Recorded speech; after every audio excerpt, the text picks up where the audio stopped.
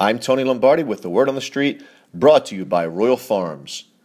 Many have defended the Ravens and their most recent CBA violation by dismissing the broken rule, wearing full pads during rookie minicamp, as a silly one. After all, isn't this supposed to be football? And pads actually protect the players, right? However silly the rules may be, they are the rules, and the Ravens violated one of them.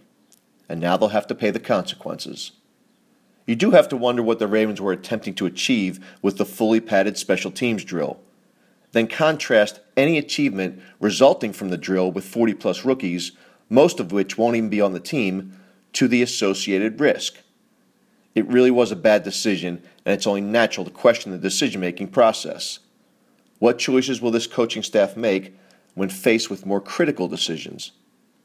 But back to the Ravens apologists for a moment, many of which will argue that OTAs are just glorified walkthroughs in shorts. And while that may be true to a certain extent, the OTAs do serve a purpose.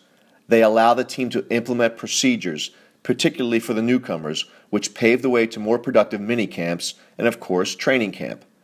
The CBA limits on-the-field time, so it is essential to be as efficient as possible during each practice in order to get in the prerequisite work during training camp and the preseason.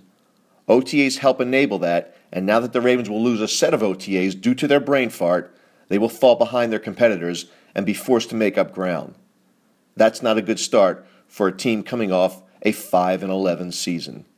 I'm Tony Lombardi.